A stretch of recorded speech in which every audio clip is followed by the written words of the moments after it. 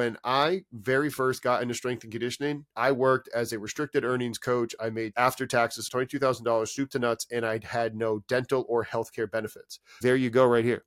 You can type in the school that you're potentially looking at, EPO, PPO, and you can research it before you get hired. It gets back to the 4 Ps.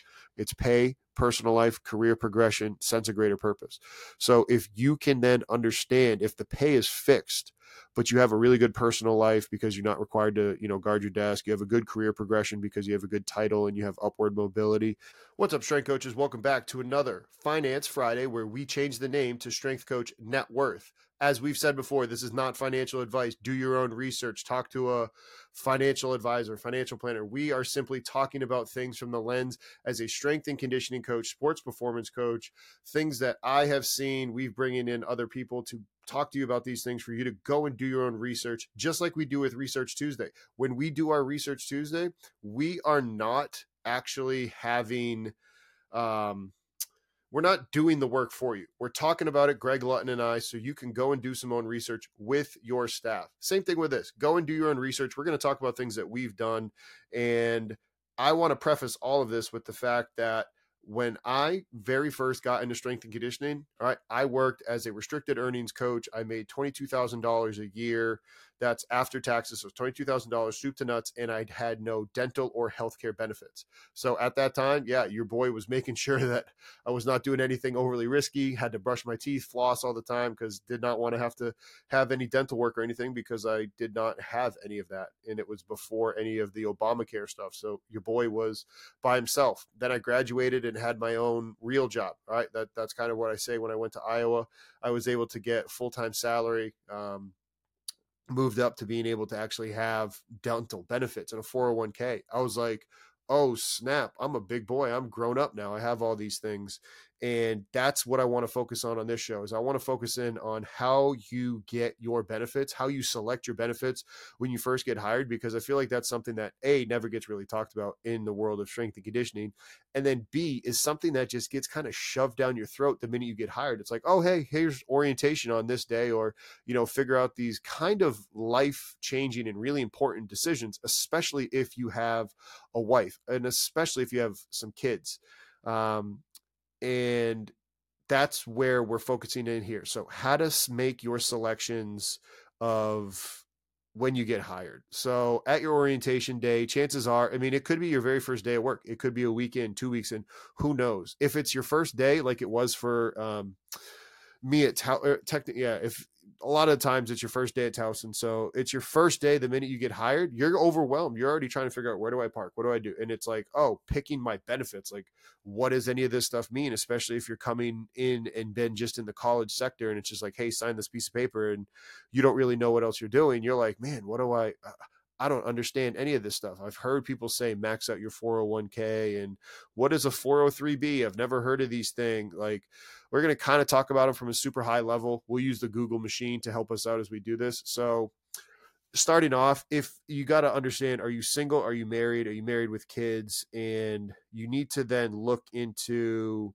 what is the school offering. And the reason I say this is when I was at Iowa, the University of Iowa benefits are like unrivaled. And I think that's something that is talked about not only in the state of Iowa, but it's something that might be known other places. But in Iowa, first of all, the retirement was unbelievable. It was, they take 5% of your salary, but then they double it at 10%. And actually, let's rewind and talk about your different 401ks.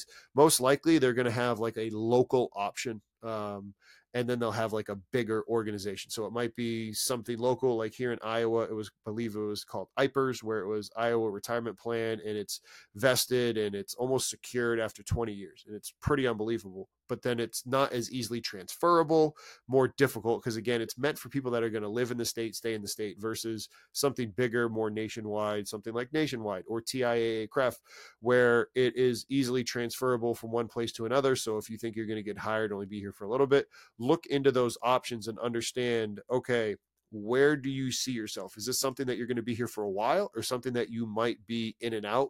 That's going to first determine your retirement plan that you select. So getting back to the situation at Iowa, where you want to find out what the contribution is, what the match is. At Iowa, it was, again, they take 5% of your salary, put it into your 401k, but then they doubled it. And it wasn't like certain amounts. It was just preset. Hey, they take 5, but they're going to double and put in 10.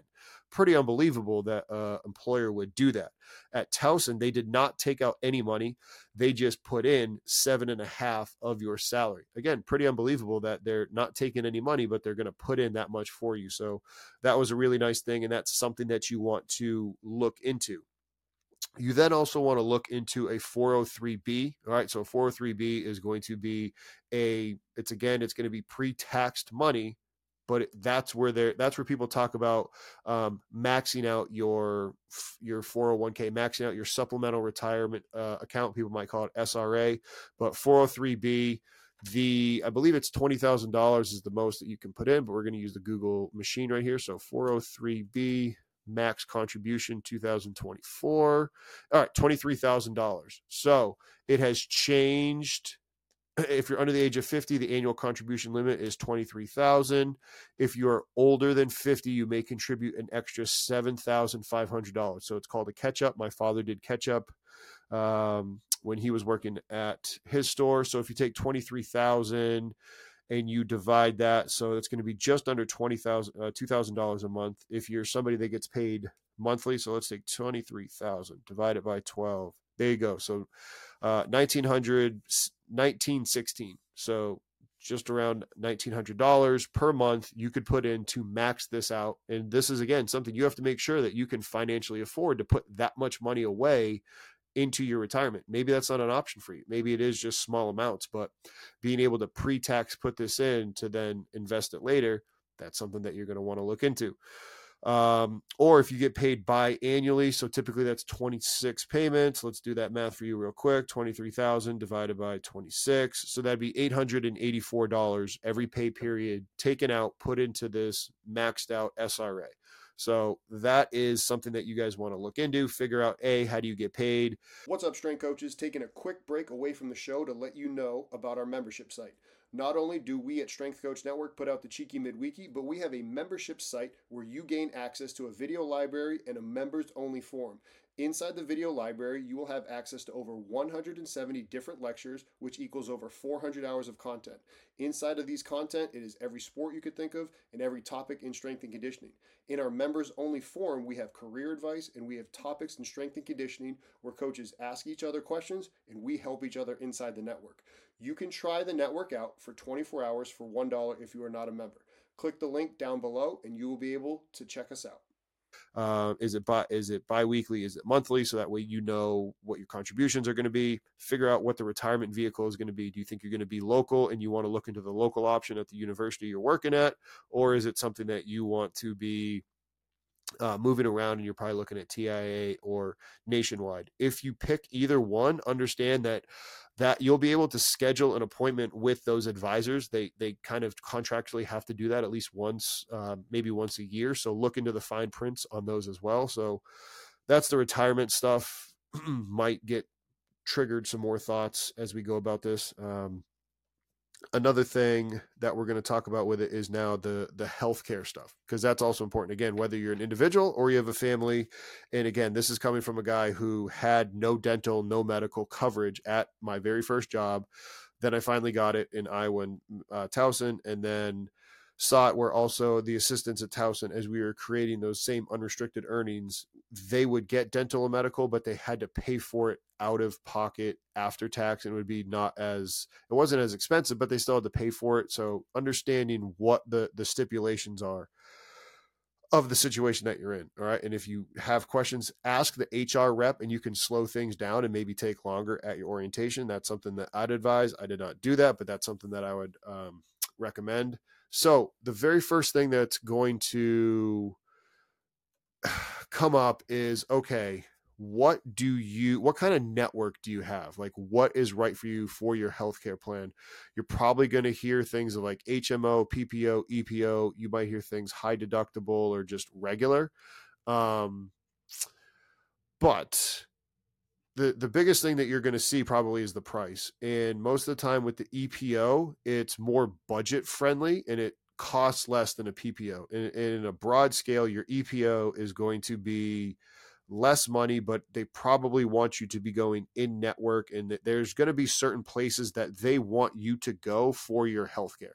Now, if you're just like, hey, listen, I want to find a like they'll give you a list of people that are covered for doctors and dentists, both yourself for adults and for children, and then what you would then do is go do the research, like, oh, let me Google this place. How rating are they? What are they good? What are they bad? And you can kind of interview them and figure out what places you want to go to. So to say that the EPO you're going to get less care, less quality care, I disagree with that. When I was at Iowa, I actually went to the College of Dentistry right across the street from the facility. And they're like, oh, do you mind? I'm like, no, like obviously these students need to learn how to, clean teeth and get better, blah, blah, blah. Like I wasn't just throwing myself out there to a bunch of nobodies, because there's obviously a dentist there cleaning and a hygienist working as well. And then the dentist comes in and all that. So don't think that if you get the EPO, you're paying less money and you're going to get a less quality care. Again, that's just my 2 cents. Figure it out for yourself.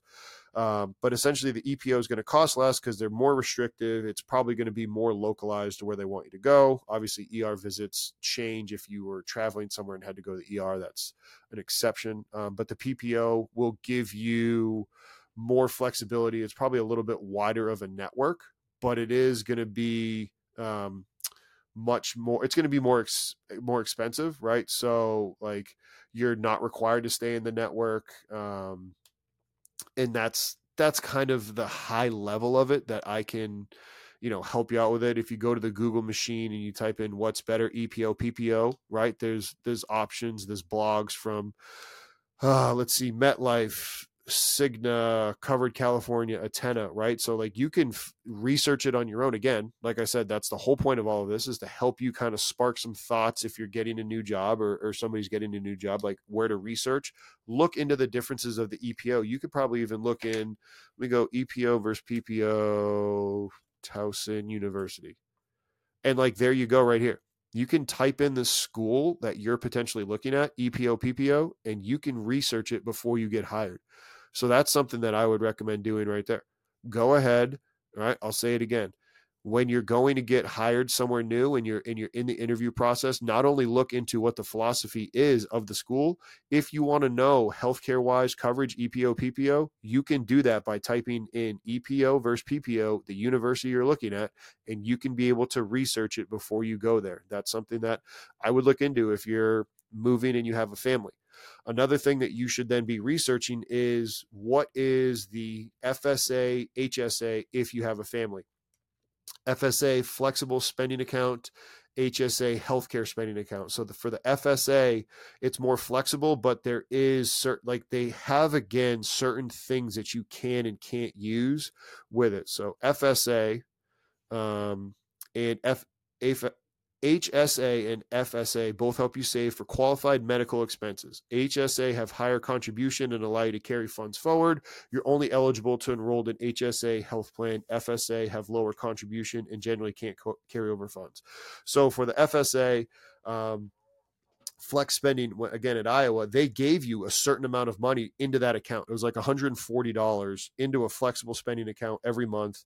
And at the end of the year, though, if you didn't spend it, it was gone. Now, the beautiful part about that was the $140 was also the same amount of money to add a spouse to your health plan. So in theory, they're saying at the University of Iowa, you work here, you and your spouse's healthcare is covered. Done. That's the whole point of that 140. But if you're single, you can then research, again, FSA, HSA. Quick break from the show to remind you to hit that like and subscribe button so that way you get notifications of when more content like this gets released. So click that like and subscribe button. And with that, let's get back to the show.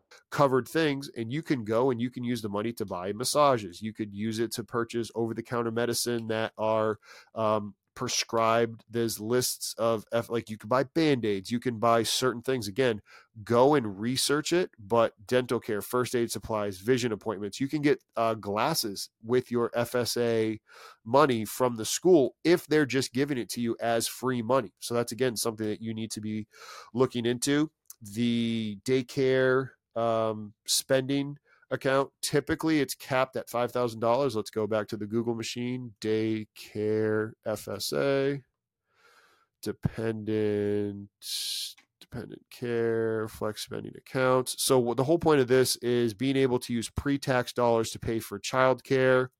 Yeah, so it's $5,000. Again, not a ton, because especially like for us at Towson, it was when they're young, childcare costs more. When both kids were in childcare, we were paying, pretty much the price of two mortgages. So your $5,000 is gone after about 2 months, but it still allows you to use to be tax lowered. So look into, again, a daycare dependent act. If you have kids and you're paying for it, like, you would want to be using pre-tax dollars. And the way that it works is that essentially, let's say you max it out $5,000, over every month.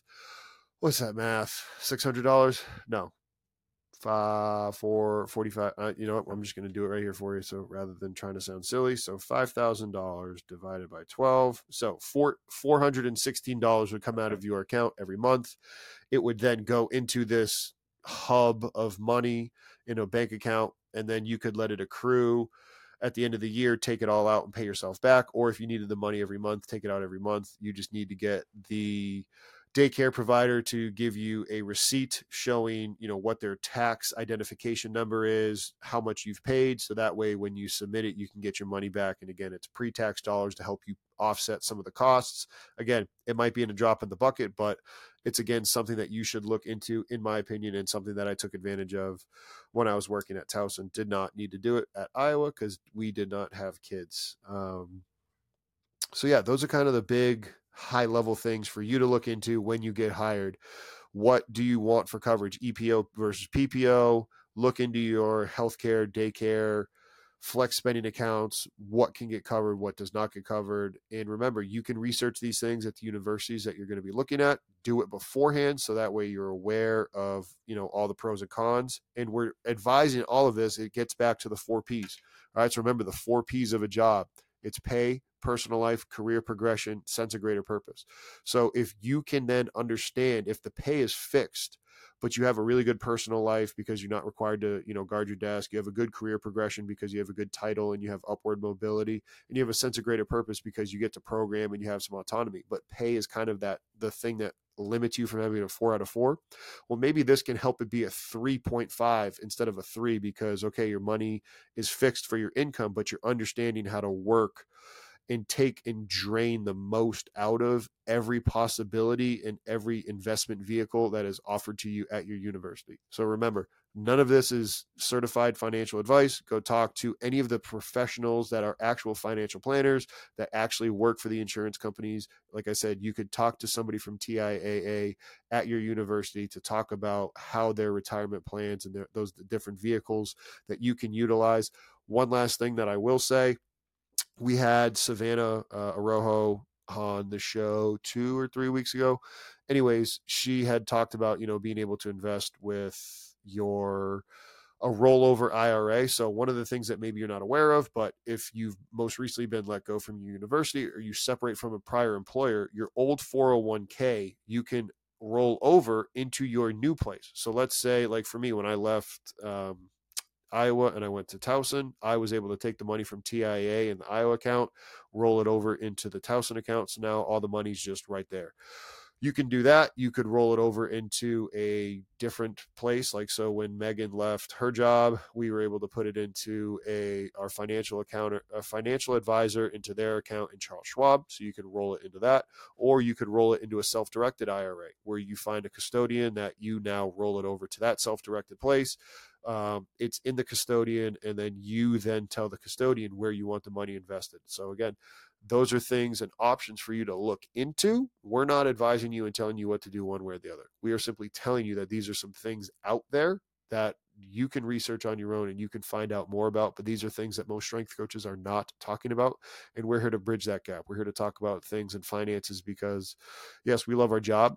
But if you're not getting paid to do your job and you're not being financially compensated, so that way you're stressed out and you're not doing a good job taking care of your kids that you're training or your family, you're not being a good coach. So we've got to be able to take money off the table so you can understand how to best provide for your family so you can be a great husband, wife, father, mother, you get my point, spouse. And then that way you're a good coach, because at the end of the day, it's about serving the athletes we work with. That's why we're doing all these shows, help you be a better coach so you can serve the athletes you work with. That's it, y'all. Have a great rest of your Finance Friday, and we'll talk soon. Later.